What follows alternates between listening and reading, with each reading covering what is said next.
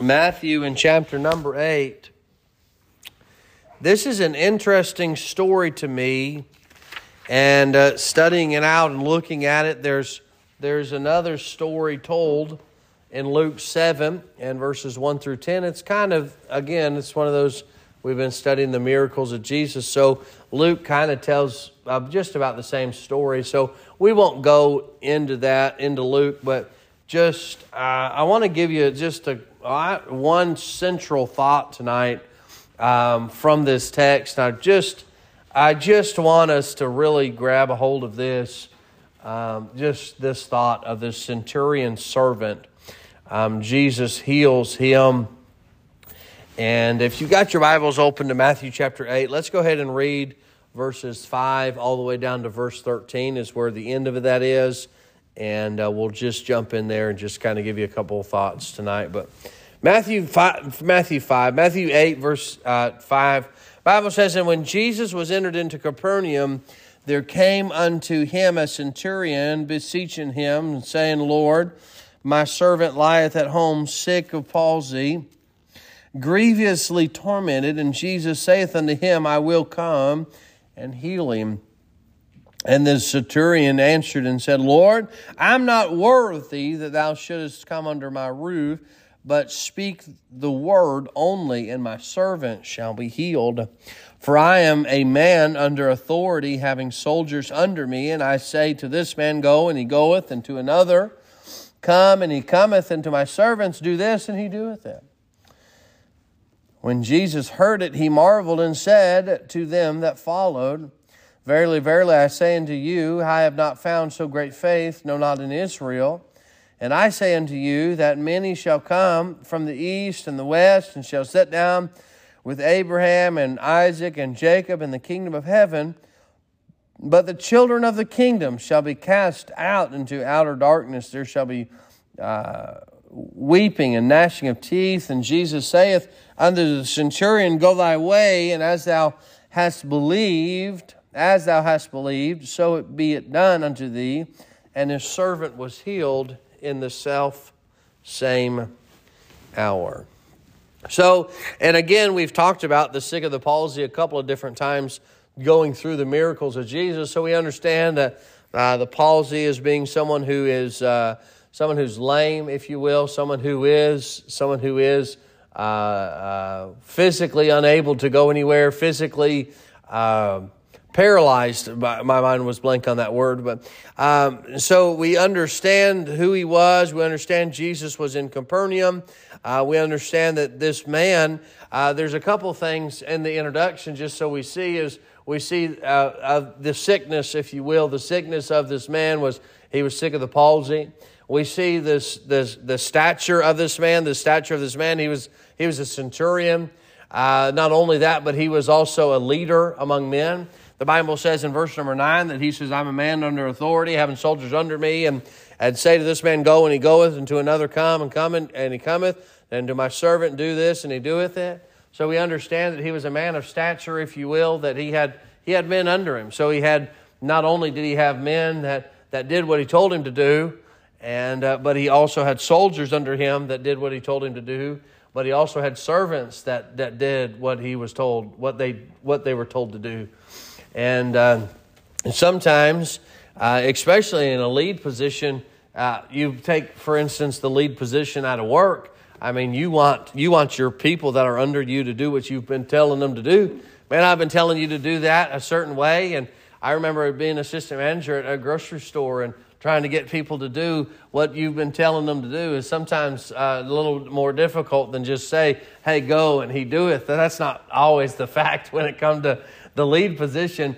But this man, the centurion, he was a man of stature. He was a man that led these folks. He was a man that when he said something, it was go, and he goeth, and come, and he cometh. But so he comes to Jesus. He comes to him. So we see this place. We see the sick. We see the stature of this man. But we also see the saying of the Lord, or the saying. He says, Lord, my servant is sick. And so if you was to go through this and as you make your way looking at this text, and anytime the Lord answers our prayer, we praise God for. All right? I mean, ultimately, I want all my prayers answered. Don't you? And I don't just pray to hear myself talk. Right? Right. You know, and I really, honestly, there's some things that I've had to learn growing up and things that I've learned being in church and things like that. You know, truly, when you pray in church, you're praying out loud. What are you praying for? Sometimes you pray just to be heard. Not of God, but just to be heard by man. Oh, man, did you hear him pray? Man, he sounded good. Maybe I'm the only one that's ever done that or thought that. Maybe I'm wicked heathen. I am, I guess, maybe. But truly, really, if you're getting called on to pray, man, you're like, man, I better have it polished and ready to go, man. Right? I better sound good. But truly, when we're praying, we're not praying to get somebody else's attention.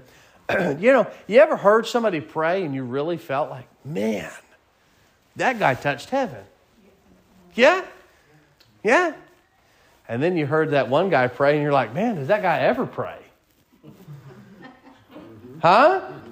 Am I alone on that? No. But the reason that guy that you've heard pray and you really felt like he got a hold of God was not because of his public prayer life, but because of his private prayer life. That's right. So when this servant, he came to the Lord, it wasn't something that he hadn't done in the past. It wasn't something that he'd never done before. This was something that he had done and he had practiced. Maybe in his mind he played it out. Okay, well, when I go and I'm going to go talk to the Lord, I'm going to say, Lord, help me. My servant is sick of the palsy and I need some help.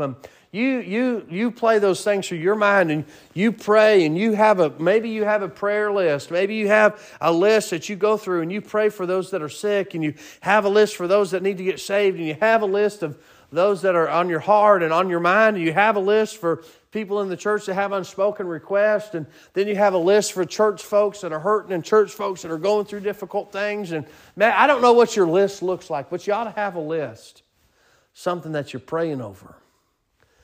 And you've got this thing and you're going over it. This man, the centurion, we don't even get a name for him. He's just the centurion.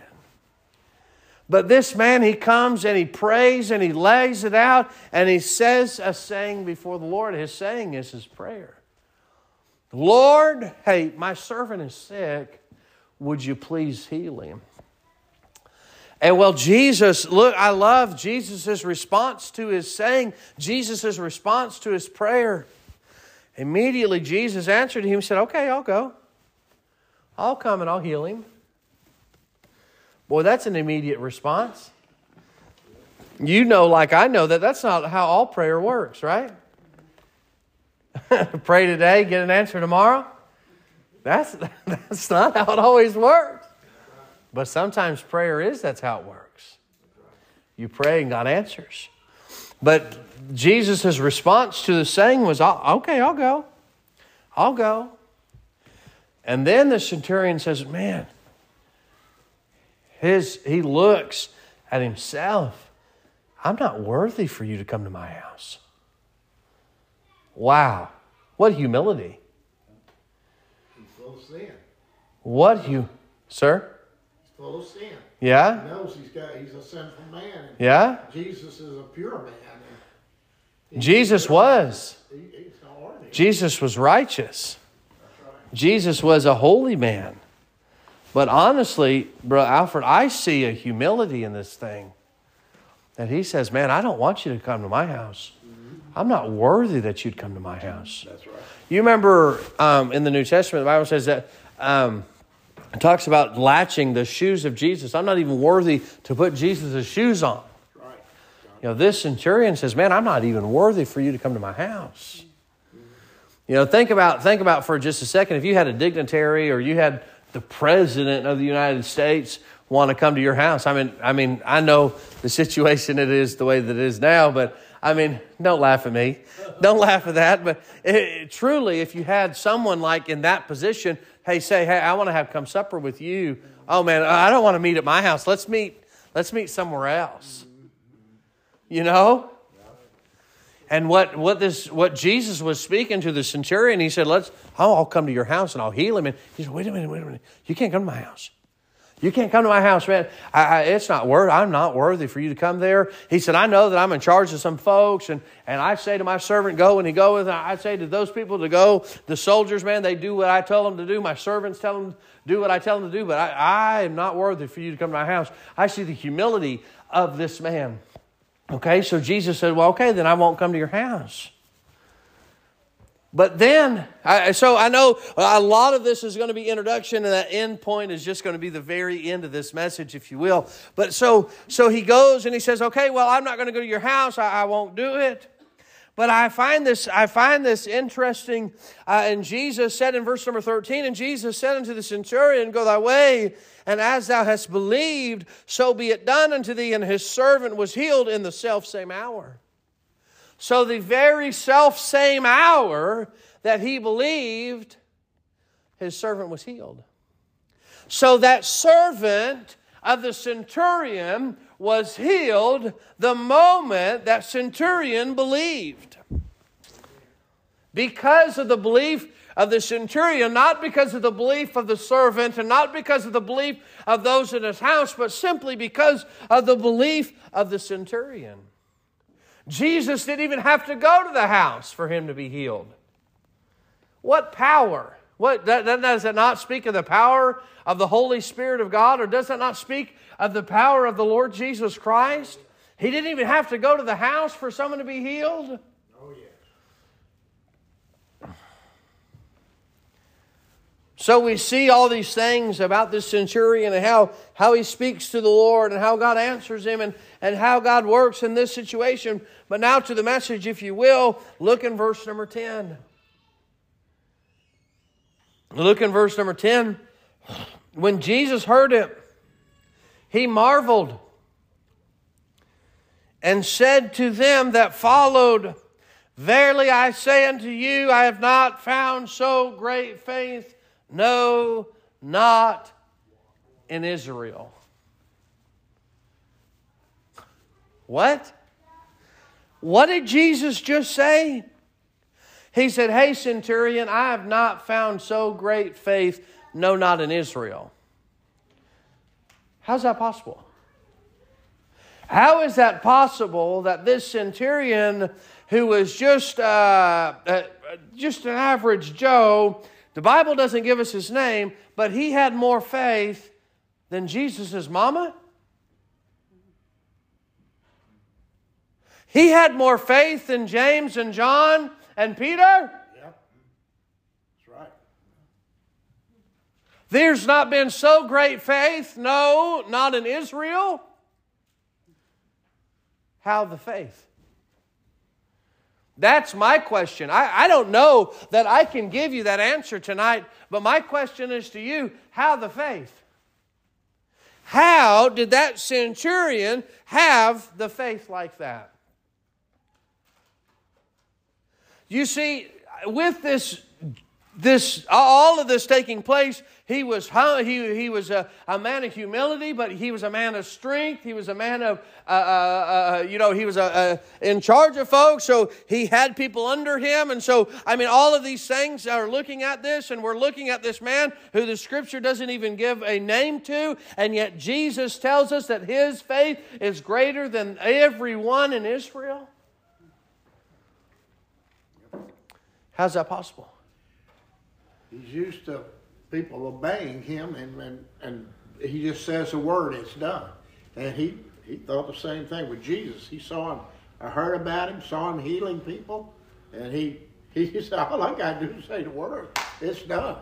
And he had the faith because he had practiced doing it himself, telling his soldiers and everybody what to do, and they did it. And he knew Jesus had the power to do it. Right. And he knew. He had the power to tell those men, but Jesus had the power to heal too. Right. And he had the faith. that you don't need to come out. Right. You say the word. I mean, it's done. and you think about that for just a moment. If I'm Peter standing beside Jesus, and we're sitting here, we're discussing with this centurion, and Jesus said, I've never seen so great a faith in Israel. What? He's got more faith than me. I mean, I'm surprised the scripture doesn't say Peter said something stupid here, you know? I mean, as loudmouth as he is, you know? I mean, but truly, Jesus looks at that centurion who is unnamed, who's not mentioned in the scripture, a man of humility, a man his stature is pretty well, if you will, as far as what's underneath of him. And Jesus says to that centurion, there's no such great faith in Israel. More faith than my mama. She's the one that gave birth to me, but you've got more faith than my mama. You've got more faith than the disciples. You know, and again, like I said, the question I had when I read this and when I studied this was, well, how? I do not know how he had more faith than everyone else. How was his faith stronger? But the result of his faith was that his servant was healed and Jesus didn't have to come to the house. That was the result of his faith.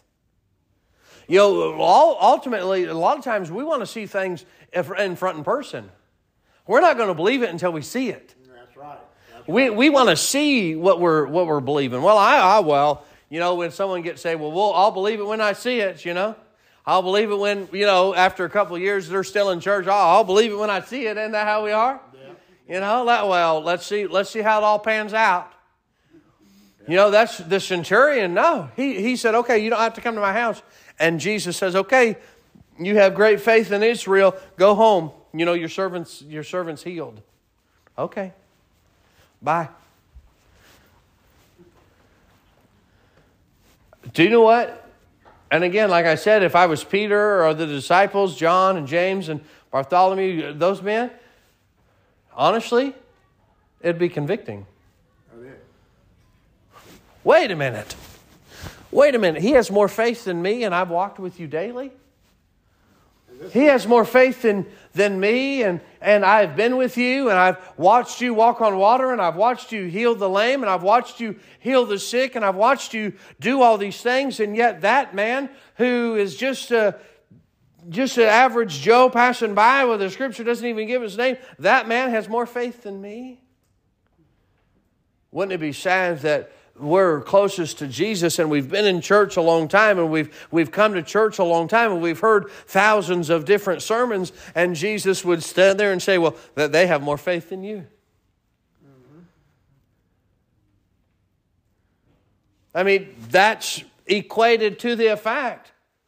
But a lot of times, sadly enough, those that have been in church a long time, we seem to drift away, and church is not as fresh as it needs to be, and our faith is not as good as it used to be, and we're not as close as we should be, and we've drifted away as times went by, and it's not as fresh to us anymore, and we're not excited about it as much as anymore, and things become humdrum, and church is just church, and we come and we sing a couple songs, and we go home, and we just it's just part of our routine, and I mean, we come to church just because it's routine, and not because God is stirring in our heart, not because something is truly happening in our life, and not because we want something to happen, but, you know, truly, we want God to meet with us, and we want God to change us, and we want God to do a work in our community. It's going to take more than just the ho-hum and the drum of the regular going of things. And when I come to church, I want to meet with God, and I want God to meet with us, and I want God to save our community, and I want God to reach our community, but it's just going to have to be more than just the average. Yeah, all right, let's get her done. No, it's just the next thing on the calendar. You know, and church ought to be more than just, it's Wednesday night, here we go. Yeah. Or whatever. Mark whatever, Sunday church or Wednesday church or whatever it is. But I want more than that. I want more than that as an individual. And so as a church member, we ought to want more than that. That's right. Woohoo! Mark it off. I've been to church. I've done my good thing this week. But I feel like sometimes Not on purpose. Not on purpose. But it happens just because it's routine or just because it's the next thing. And we kind of lackadaisical. But this centurion who had maybe never even met Jesus before, maybe even seen him for the first time, heal the leper. Wow, what is this guy doing? And he had more faith than those who had been around him the whole 2 years or a year of Jesus' ministry at that point. Even more faith than Mama who raised him from a baby. That's convicting. But may I say to us tonight, is I want God to increase my faith. But the Bible says, how can I increase my faith? Faith cometh by hearing, and hearing cometh by the word of God. You want God to increase your faith? Get in the book. And then that book will strengthen your faith. I don't know how it will work. I don't know how to, honestly, I don't even know how to explain it. But that will happen. He'll strengthen our faith when we get in that book. Because he promises that faith, just like when someone gets saved, they're not going to get saved outside of the Word of God. It's not going to happen. Someone is not just randomly going to get, woohoo, I got saved. Well, how did you get saved? I don't know. I just got saved. It's not just going to happen. It's going to happen as a result of the Word of God. Whether it is at that moment that they heard the Word of God or whether it was the Word of God that they heard a year ago or 3 months ago or 7 months ago or 7 weeks ago or 7 days ago. But truly, the Word of God is how we build our faith. And I think there's other things that we can do to help build our faith is praying and watching God answer our prayer. Do you know what that does? That builds your faith. Wow. Man, I never anticipated God doing that. Let me pray again. Let's pray again. Let's do it. But truly, honestly, like I said, I don't know how to explain how he had more faith. We can come to any conclusion. We might be able to come up with any idea. But truly, all we know is that he had more faith than Jesus had seen in all of Israel. So, what would the statement be about Trenton? Jesus said, well, no greater faith than that in Mid-County Baptist Church. Would that be you? We would hope so. Would that be you? Are you at the top of the list? When Jesus looks down and looks at the faith of Mid-County Baptist Church or looks at the faith of Nederland, well, I'm not Nederland, so Groves or Port Arthur, right? Port Neches, right? Florine, right? Well, wherever you're traveling around to, Bridge City, right? Looks at us and says, hey, no greater faith than that in all of Israel. The whole nation of Israel. No greater faith than that man right there, the centurion. Lord, I love you. Thank you for tonight. Lord, I pray that you've used me in spite of